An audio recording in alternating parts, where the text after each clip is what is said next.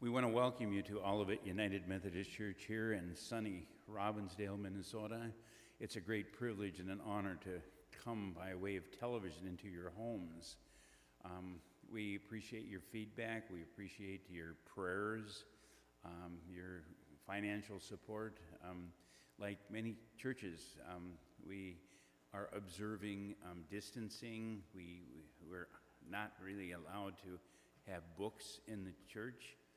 And so we have no Bibles, we have no hymnals, only the printed material. And I print a number of scriptures in the bulletins.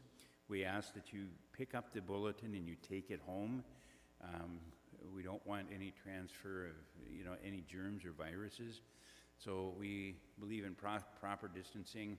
I will be wearing my mask when I come within 10 feet of people, and we will be observing that. And if you're by way of television, you have no worries. You have no worries.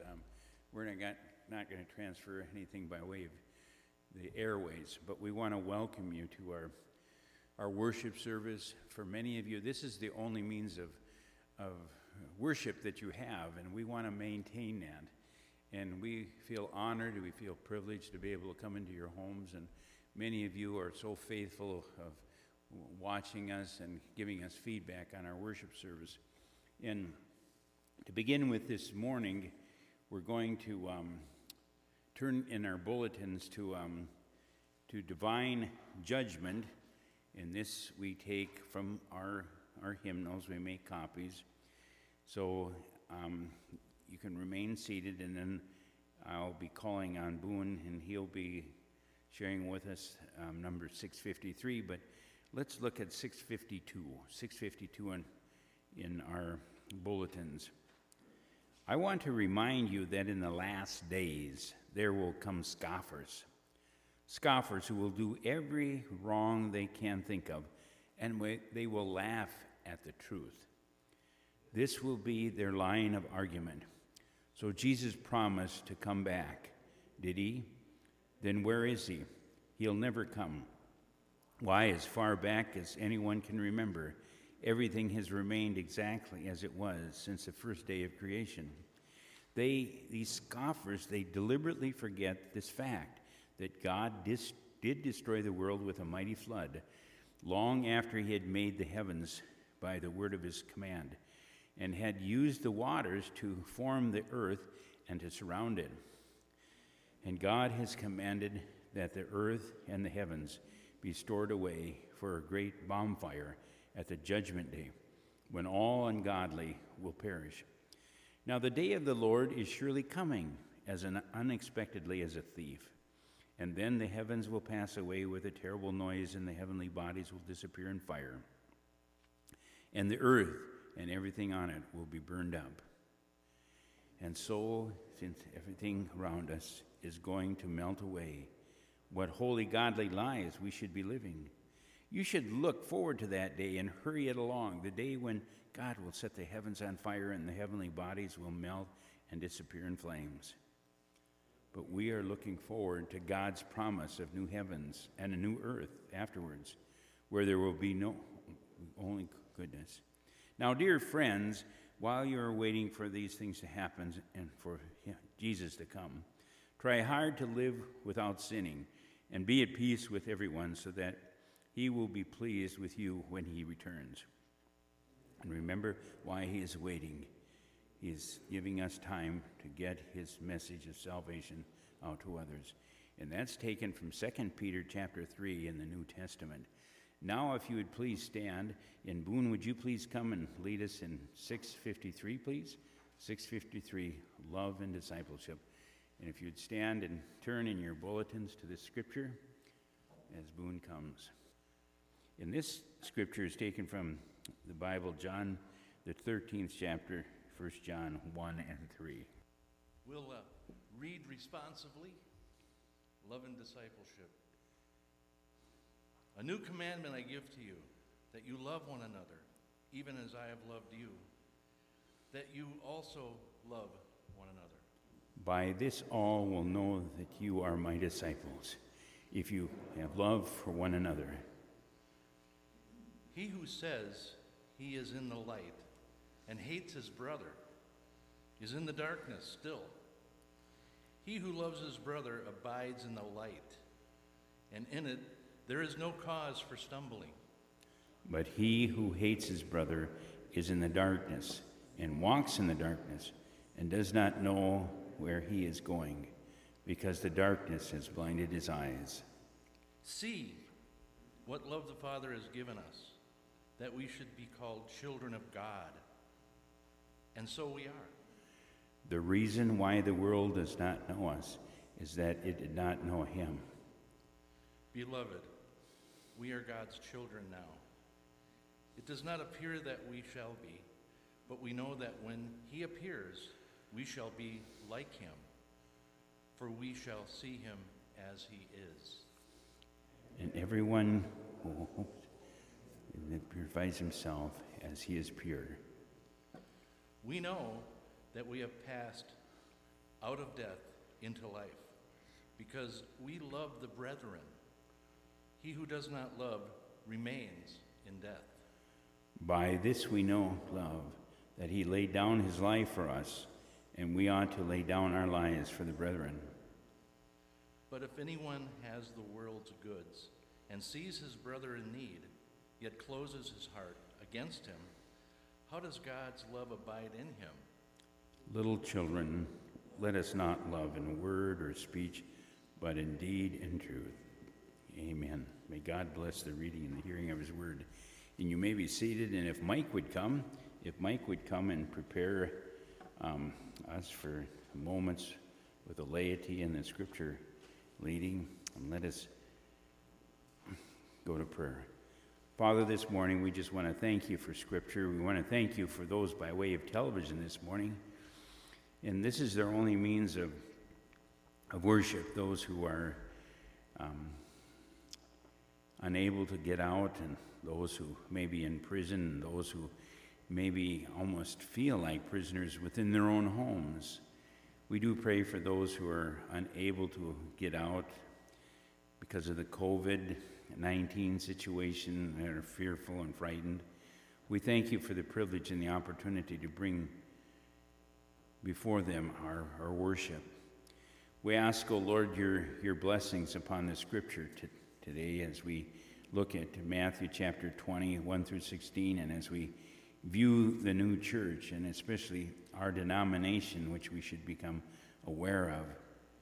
We pray for members of our congregation that may be suffering from difficulties, and our brother, as I prayed this morning for his wife, and there's many arthritic situations and spine problems and body aches and out in our midst. And among our audience by way of television, we do reach out, and those who are reaching towards us now in their prayers of support, we pray that you would bless and keep them. As you taught us all to pray, sing together, Our Father, who art in heaven, hallowed be thy name. Thy kingdom come. Thy will be done on earth as it is in heaven. Give us this day our daily bread, and forgive us our debts as we forgive our debtors. And lead us not into temptation, but deliver us from evil. For thine is the kingdom, and the power, and the glory forever. Amen. And with us today, we're privileged to have Mike. Amen, Mike. Would you come and share with us from God's Word according to Matthew chapter 20, verses 1 through 16, please? Good morning. Our lesson today, our sermon, is based on Matthew chapter 20, verses 1 through 16. For the kingdom of heaven is like a householder who went out early in the morning to hire laborers for his vineyard. After agreeing with the laborers for a denarius a day, he sent them into his vineyard. And going out about the third hour, he saw others standing idle in the marketplace. And to them he said, You go into the vineyard too, and whatever is right I will give you. So they went. Coming out again about the 6th hour and the 9th hour, he did the same. And about the 11th hour he went out and found others standing. And he said to them, Why do you stand here idle all day? They said to him, Because no one has hired us. He said to them, You go into the vineyard too.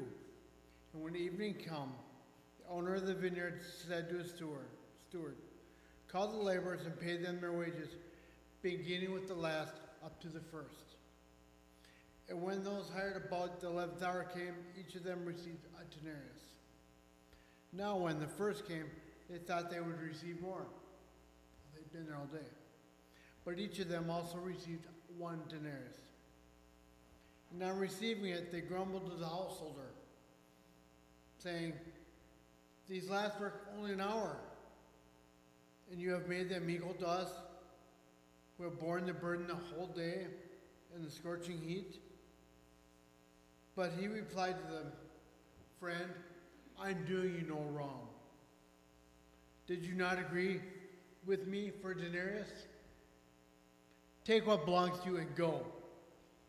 I choose to give this to the last as I give to you. Am I not allowed to do what I choose with what belongs to me? Or do you begrudge me my generosity? Initially, what we saw here was a vineyard owner. He cared enough about his operation, he was going down to personally look at it. It's about 6 o'clock in the morning, 6 a.m. The practice back then was to pay workers at the end of the day. There wasn't a 2-week paycheck. The pay was that day when they were done. That was according to the Torah. He was paying the workers 1 denarius. That equals about $100 for us. He visited a 3rd hour, or 9 a.m. He made trips again on the 6th, 9th, and finally the 11th hour. The 6th hour was at noon, and 9th was at 3, and finally at the 11th hour, it was 5 o'clock. On his trip on the 3rd hour, or 9, he came across men standing around. He asked, What are you doing? And they replied, No one has hired us. So he told them to go work in his vineyard. I think he wanted to ensure enough workers showed up to get in the harvest before it was spoiled. He did the same thing on the 6th and 9th hours. Except for these people that he hired, he didn't mention any pay. He didn't say denarius. He just said, Go work in my vineyards and I'll pay you. And they did. On one of the trips, he hired the additional workers, and they were just standing around. And he told them, I will pay you whatever is right. He didn't give them a dollar amount. He just said, Go work here instead of standing around, and I'll pay you what is right. I think maybe he did this because he was more worried about taking in the harvest and not worried at all about the money used to produce it. He wanted the harvest in, he wanted it before it spoiled.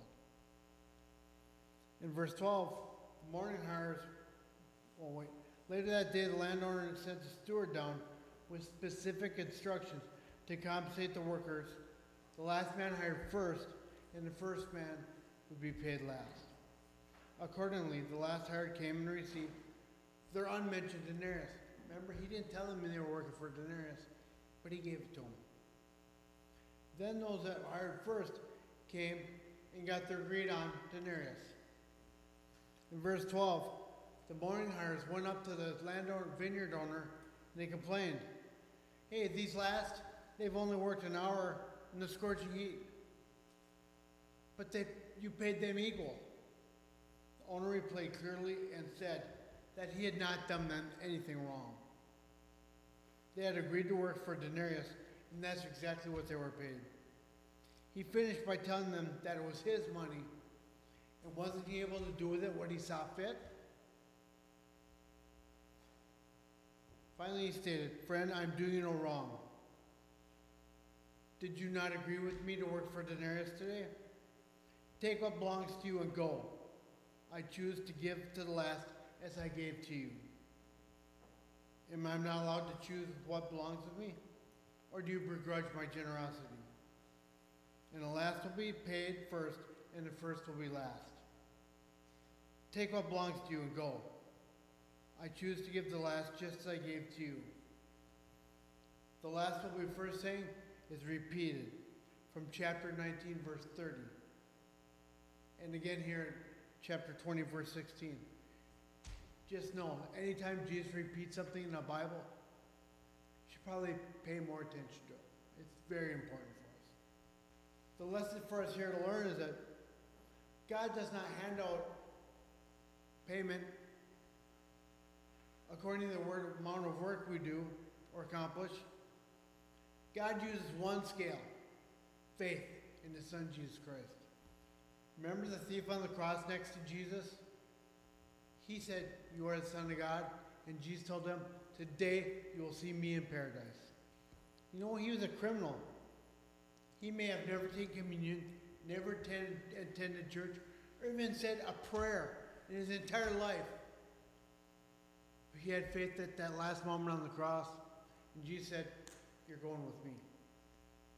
Our prayer should always include, "And your will be done." Why? You know what? Our will is not as important as His will. If we say your will be done, He may bless us another way with the answer to that prayer. It may not be exactly what we asked for, but I'll guarantee you, it will be as good or better than what you prayed for. We should always give thanks to God that He's included those that we would consider unworthy, like the thief or murderer on the cross next to Jesus. He never went to church. He never said a prayer. He didn't belong there. He may very well be there because he showed faith on his last breath. The first will be last and the last will be first. I'll say that again. Those considered first here on earth with the money, the nice cars, the expensive restaurant meals, the yacht, the plane, whatever it is. When they have faith in Jesus Christ, it doesn't matter. It doesn't matter what they owned. It doesn't matter where they went. Do you know what matters? How they showed people that Jesus Christ is alive and loves them. He doesn't judge people on earth by have or have-nots, did or did nots. Like I say, He only judges on one thing. One thing gets you to heaven. Faith in His Son, Jesus Christ. All heavenly rewards, earth rewards go away, earthly rewards, they're gone when we're gone. They mean nothing. But what counts is our faith in Jesus Christ. And that is how our rewards are based in heaven. Thank you. Would you stand, please?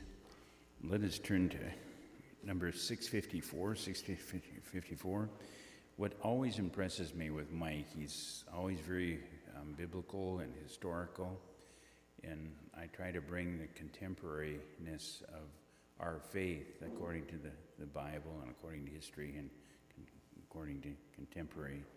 As many of you know, that we'll be starting our Zoom, if by way of television, and any here want to continue with us in our Revelation study.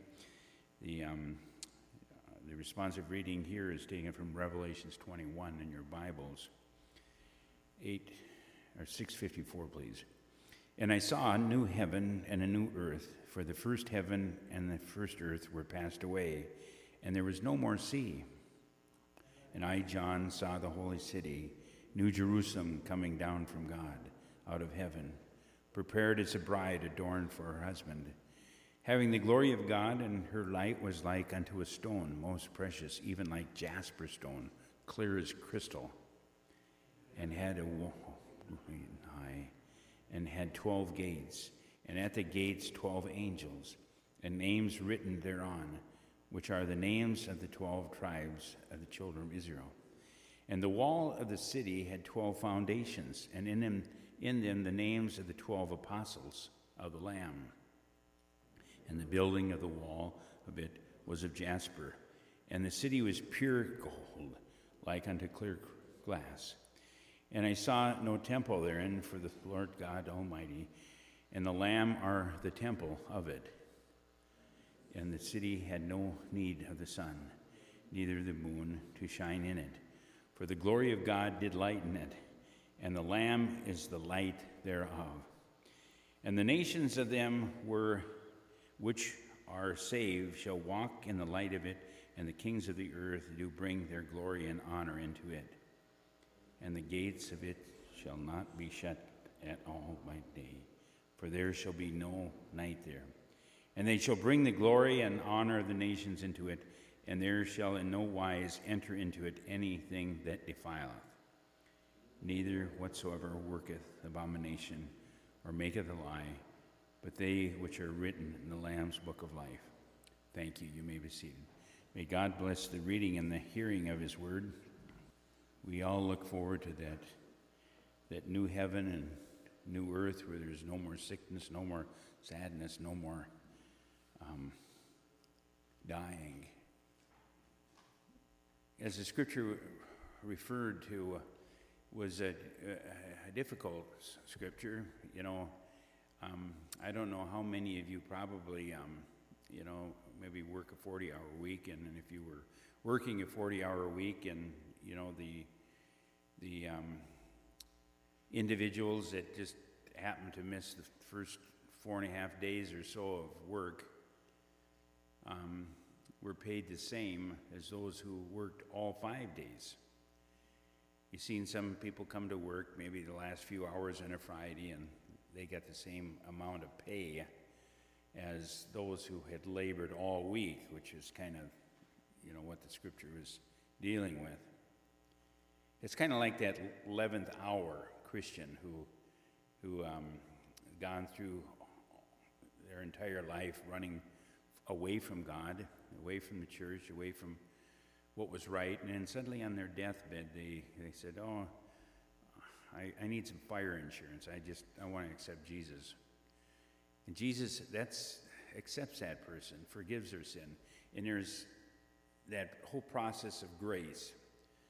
It's not because of our previous works, but because of the death, burial of Jesus Christ that we end up in heaven. It's not because of any works of righteousness. But Jesus encourages us that the best life that you can possibly live is serving him right now. The best payment that you can give to your employer is making sure that you're there 5 days a week, and 24/7 or so. Well, within the United Methodist Church, we're kind of facing a dilemma. And it's not only the United Methodist Church, it's every denomination. It's true in politics, and it's true in the church. There's certain protocols that were always true. Scripture's always true, tradition, reason, and experience. And those were what John Wesley referred to as his quadrilateral theology, that there were four reasons to base your faith and your trust in, and one was Scripture, tradition, reason, and experience. And you try to filter your choices, your decisions in life, always with Scripture first, then what tradition has held to, then reason and experience. There's a segment of Methodism that's growing, and it's called the confessing movement. It's because they rely totally and wholeheartedly upon Scripture, tradition, reason, and experience.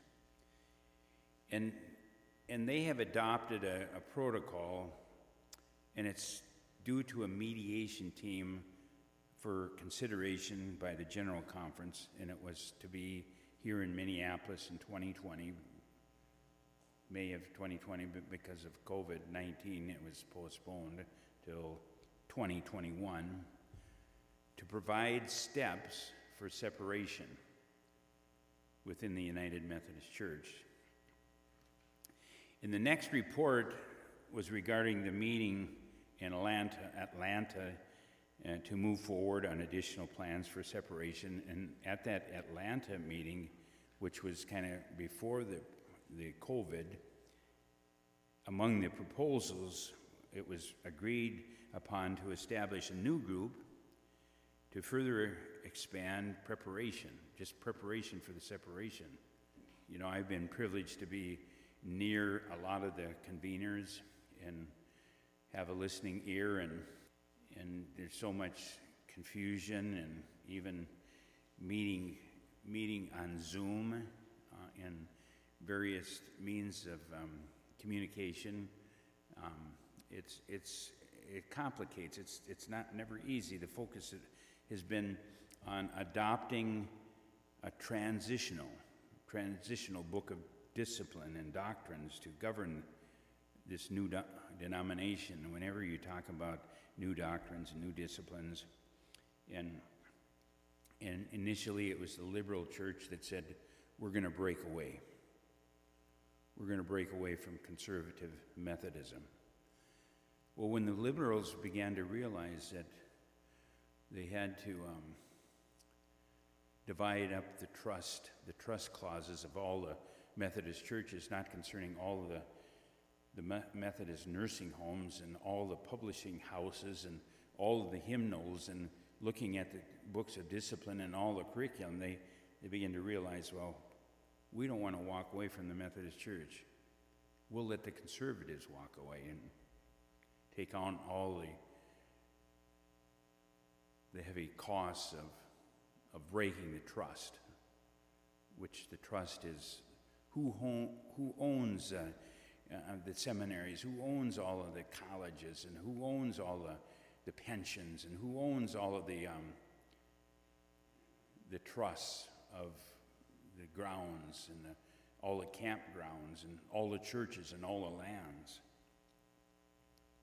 This new denomination can adopt their own at this inaugural convening conference, which has not been scheduled yet. It's not been scheduled yet. A number of issues have been reviewed and adopted, including the doctrine and the social witness. The social witness is basically, what we stand for, your convictions, your beliefs. And this statement includes giving local churches more flexibility in organization for ministry and professing members. It provides the vows of membership to be made following appropriate counsel from the pastor, and the pastor has been given much more authority as in charge of the authority to determine the readiness of any person to assume the vows of membership. And the professing members are encouraged to participate in a class meeting, and it goes back to the class meetings of early Methodism. John and Charles Wesley didn't want to start a new church. They just wanted to renovate the Anglican church, and initially Methodists were class members, and then society said, oh, they are so methodical that the word method stuck. They were even considered by some to be Bible moths because they're always carrying their Bibles. They were just like moths on wool, and they were using their Bibles. The committee has adopted this provision governing how local congregations align with new church governing, how we govern as a congregation. Churches which align with this new church by congregational votes to separate from the United Church annual conference, of which they were a part, and other Christian congregations are not a part of the United Methodist Church, who desire to be a part of a new church. Many individuals have contacted the various groups that are breaking away. There's the WCA, the Wesleyan Association of Christians, which goes to the various roots of Christendom, and then there's a confessing movement, which is basically almost the same, but allowed more local governance. We can govern ourselves and adopt primarily our own disciplines and our own doctrines. And the individuals have contacted the confessing movement with questions concerning the possibility of the General Conference, which was supposed to be held in May of 2020, but because of COVID, and now they're looking at 2021 being even postponed, bumping it even further. if the pandemic is still a factor next year, can the conference be held using some form of creative technology such as Zoom? And would the Central Conference delegates be able to get their visas to attend the conference in Minneapolis? Because you're talking about basically only probably 1/20th representation from the United States. The other 80 to 90% are in foreign countries. Prior to the pandemic, there had been such high hopes for the adoption of a new protocol, an agreement whereby there might be some amicable separation into two different expressions of Methodism in the May of 2020, which was postponed. The thought of the General Conference 2020-21 possibly being pushed back gives congregations and individuals concern about how the church will continue for 4 more years. 4 more years because it's jurisdictional, and the General Conference is held every 4 years with the same conflicts we face now. And meanwhile, the church is hurting. Conference reports and statistics indicate more membership and attendance decline, some even close to 10% a year. Conference budgets are being slashed, some by as much as 20%, in the Episcopal Fund, which supports the salaries and work of bishops, is in special trouble. The Great Plains Conference reported that 6 churches have disaffiliated from the United Methodist Church under the provisions of legislation from the 2019 General Conference allowing churches to disaffiliate because of conscience on the issue of homosexuality practice. And the confessing movement, along with other evangelical renewal groups, are fielding questions from churches not wanting to wait until 2021 because we don't even know if the General Conference will be meeting in 2021. And at the moment, no one has any special wisdom as to what the months ahead will hold. And there is at least some talk that if necessary, and especially if the 2020 General Conference is not held, churches who wish to be evangelical and wish to be traditional in their understanding of Scripture, in their faith, may organize this new expression. Anyway, many are praying that this trust clause, and allowing churches to leave before 2021 could be reached. We are headed towards some sort of division. For this, we probably need to give thanks. Praying that a vaccine or a treatment will be released soon for the coronavirus. However, if that is not the case, one possibility is to have a plan of separation without the passage of the protocol and the approval of the General Conference. We thought we had problems when we were growing up. In light of the concerns that the General Conference 2021 could be delayed because of the coronas, many congregations are ready to leave now. Many large mega churches in the Methodist Church are breaking away, taking their assets, spending much of their budgets on legal fees. Church members are impatient for faithful preaching and teaching, and some are in fact going down the streets to other church denominations that preach the truth of the gospel. They are concerned about the church and their peers that are unwilling to wait. I know 5 churches in the Mississippi Annual Conference alone, including the Orchard and Topeka, the Get Well Road Church. I kind of like that title, Get Well Road Church, United Methodist in South Haven. They've already left the church, and several more are still in the process, and you're talking about mega churches, 3,000 to 5,000 that worship on a Sunday morning. In July of 2020, the denomination also lost a mega church in Indiana called Granger Community United Methodist Church.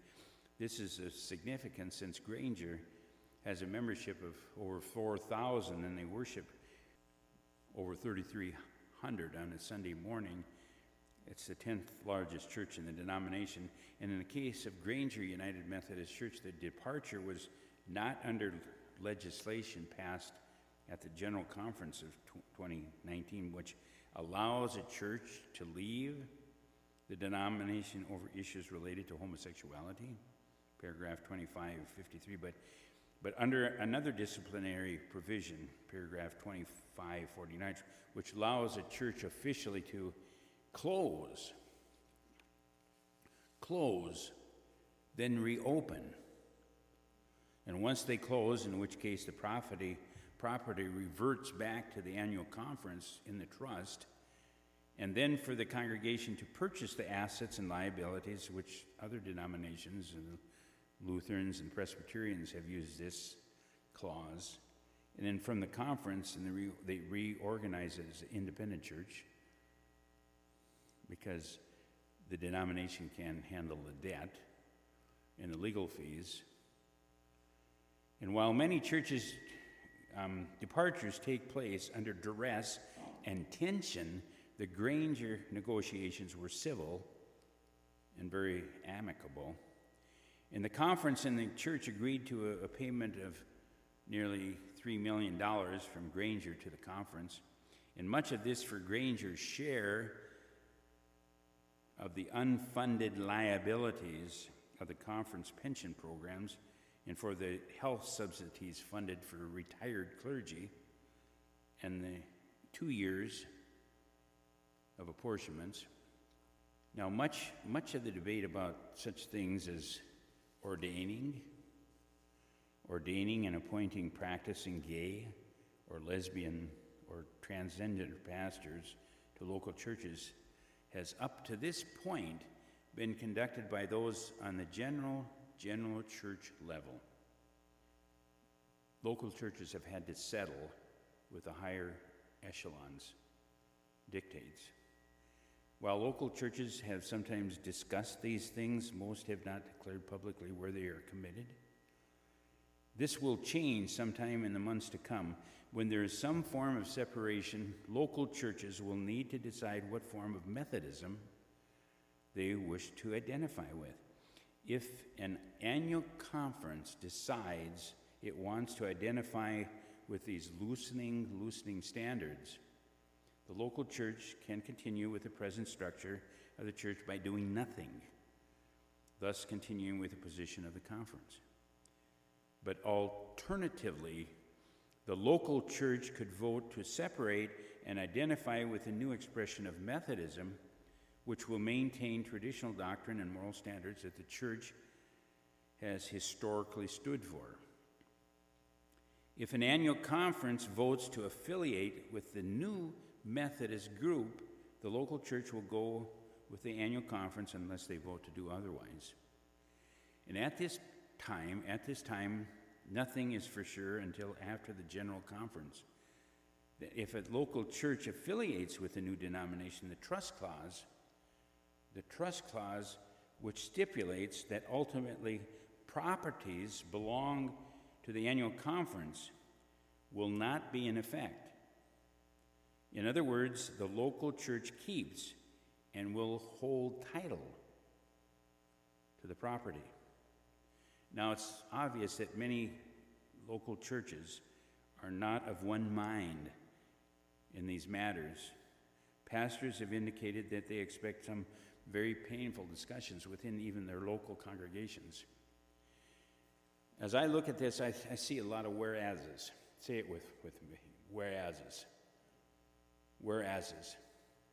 Whereas, suppose it worked out that churches and pastors and institutions that are committed to historic Christianity and the Wesleyan tradition were able to be granted freedom from the present institutional heavy-handedness and were able to create or find some new resources that would be appropriate for our local church needs.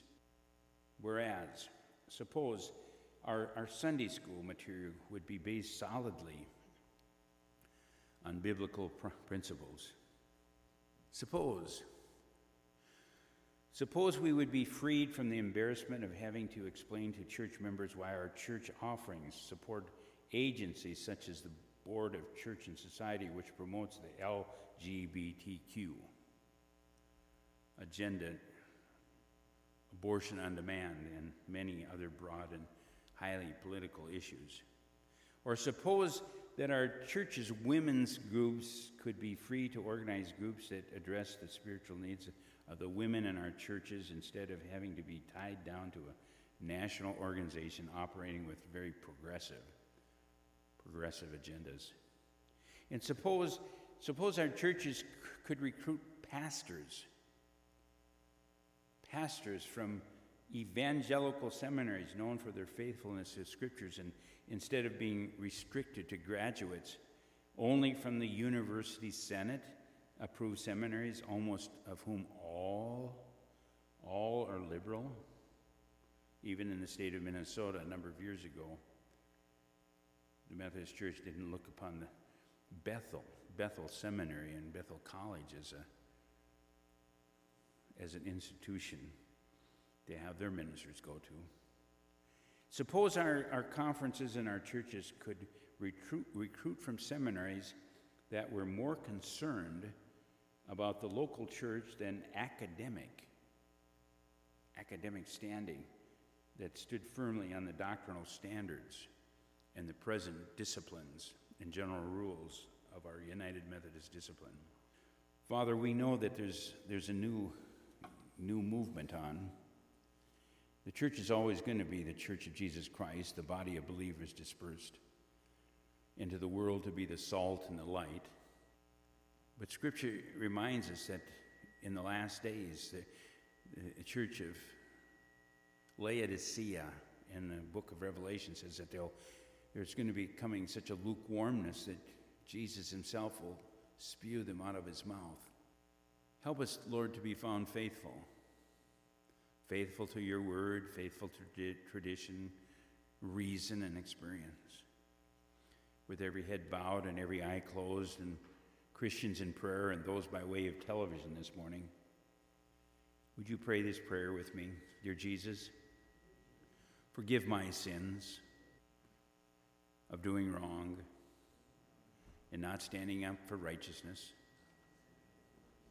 Help me to be bold in the expression of Scripture, tradition, reason, and experience. Come into my heart and life. Help me to be a witness of your kingdom, of truth and life and the way. Amen. Would you turn with me to our offertory prayer, printed in our bulletins? And we do thank those by way of television for their faithful prayer support and their financial support. We are one of the last televised programs coming out of your locale, and we try to bring relevant biblical and historical and contemporary news to you each and every weekend. Do pray for us financially, and do pray for us spiritually. Let us pray together our offertory prayer. God of grace and compassion, as we offer our tithes and offerings this morning, we remember the lessons in your providing the Israelites with manna in the wilderness. First lesson, you took care of their needs. Second lesson, you gave enough to meet the needs of the day and instructed them to look out for the weak and the needy. And finally, you made clear that accumulating more than they needed would not end well. Help us to learn from these lessons and what you have given to us by your goodness. In Christ's name we pray. Amen. Would you stand with me for the doxology, please?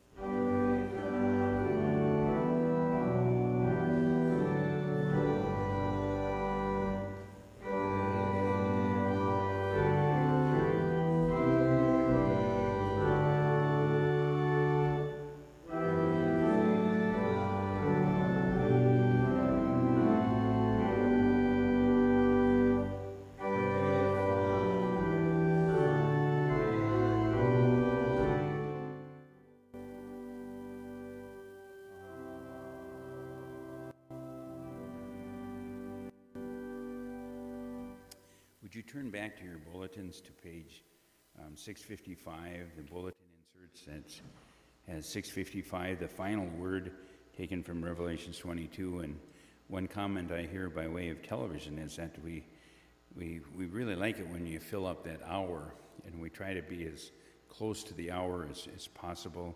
We have a few minutes remaining, and we want to share this scripture with you from the last book of the Bible, the last chapter, Revelations 22. The final word, I, John, am he who heard and saw these things, and when I heard and saw them, I fell down to worship at the feet of the angel who showed them to me.